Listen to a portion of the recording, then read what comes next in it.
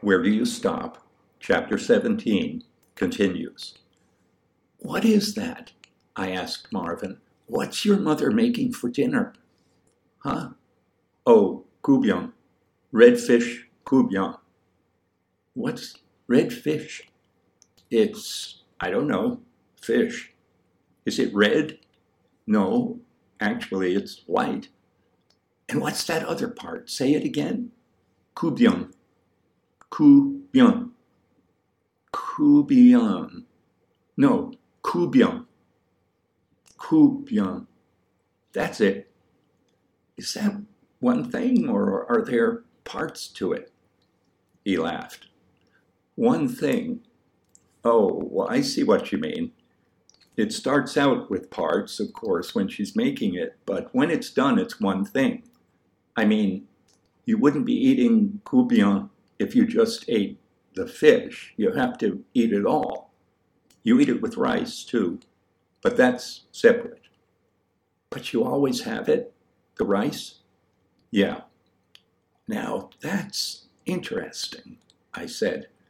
"Something with parts that aren't together and aren't the same, with Zwischenraum in between."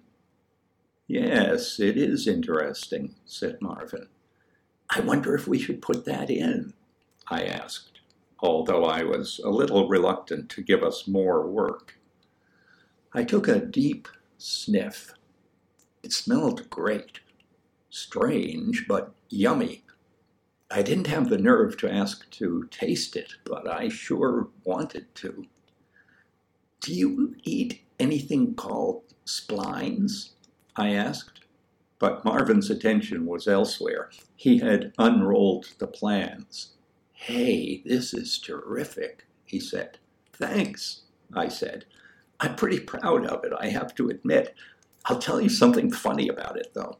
I have this friend, Rascal, and he thinks that it's just like those prison movies," said Marvin, with that instantaneous conviction, immediately unshakable, that we see in people when they embrace mistaken ideas.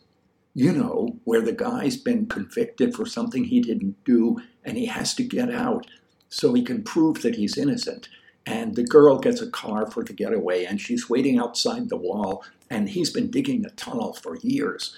And finally he crawls through it and comes out in the prison yard.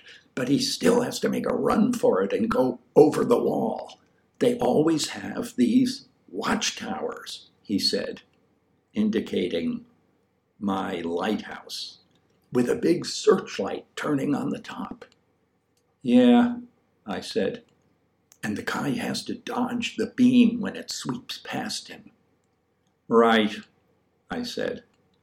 There was an explosion of sound from downstairs, whoops and hollers and thundering feet. "Hey, my father's home," said Marvin. He ran downstairs, and I followed. Mr. Jones was a surprise. He was small and seemed much older than his wife. The greeting the family gave him was loud and physical.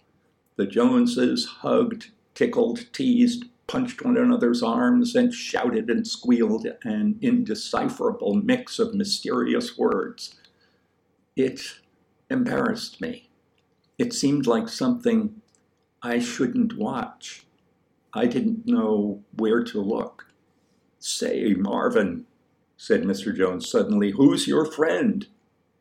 "This is Peter," said Marvin. "Peter Leroy," said Mrs. Jones, "the king." She made a little curtsy. "But he calls himself Leroy because he's not French. He's American."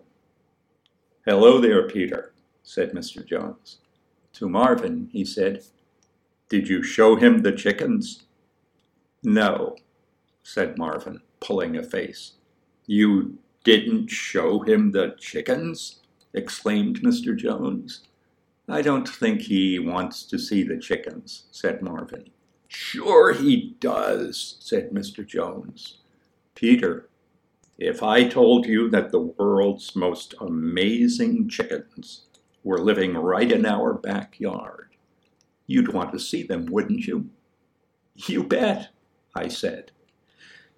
Generally, I didn't care for chickens. The fad of raising and training them had affected most of the fathers in the part of Babington where I lived. Perhaps they saw it as a way of distinguishing themselves from their fellow fathers in nearly identical houses. They might live matching lives, but they could have the best bred, best trained homing flock in the neighborhood. The men generally taught their flocks to respond to whistle signals based on the swing tunes of their heyday, but because they didn't get home until evening and tended to get right down to their beer then, they didn't always have time for the day-to-day practice that kept a homing flock sharp. So that job fell to their children. And the weekday evenings in my neighborhood were full of whistling kids, commanding their father's chickens to walk around the block to Sing, Sing, Sing or Pennsylvania 6-5000. It was a great relief to me when my mother declared one evening, the moment my father walked through the back door, "I've had it with those chickens. The dumb clocks are driving me crazy. Either they go or I go." It was, of course, an even greater relief when the chickens went and my mother stayed.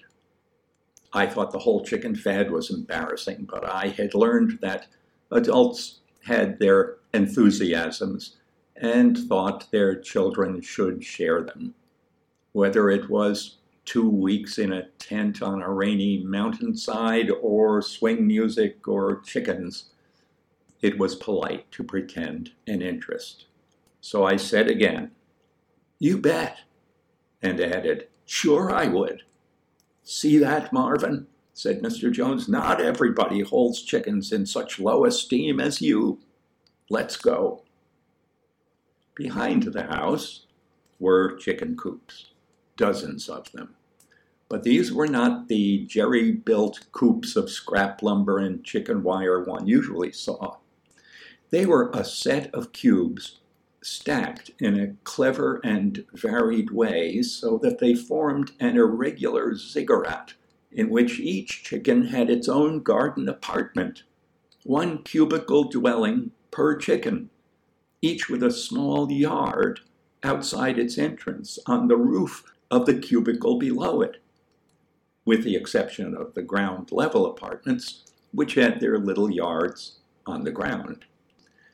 The structure was a handsome and ambitious thing, but something else caught my eye almost at once. In the yard, outside each chicken apartment, was something turning and sparkling in the sun. A tiny metal tree. The trunks of these trees were made of strands of twisted wire. As they reached upward, the strands unwound from the thick trunk and stretched outward to form branches. Along the branches, wherever a wire came to an end, a bit of shiny metal scrap was fixed to it so that the metal could turn. In even the gentlest breeze, the bits of metal would spin and catch the light. The chickens were sitting in the doorways of their apartments, just sitting there calmly, each watching its own tree, mesmerized by the coruscating bits of tin spinning in the thin evening light. I knew what I was seeing. I knew immediately. Here was the secret to a prize-winning appearance on Fantastic Contraptions.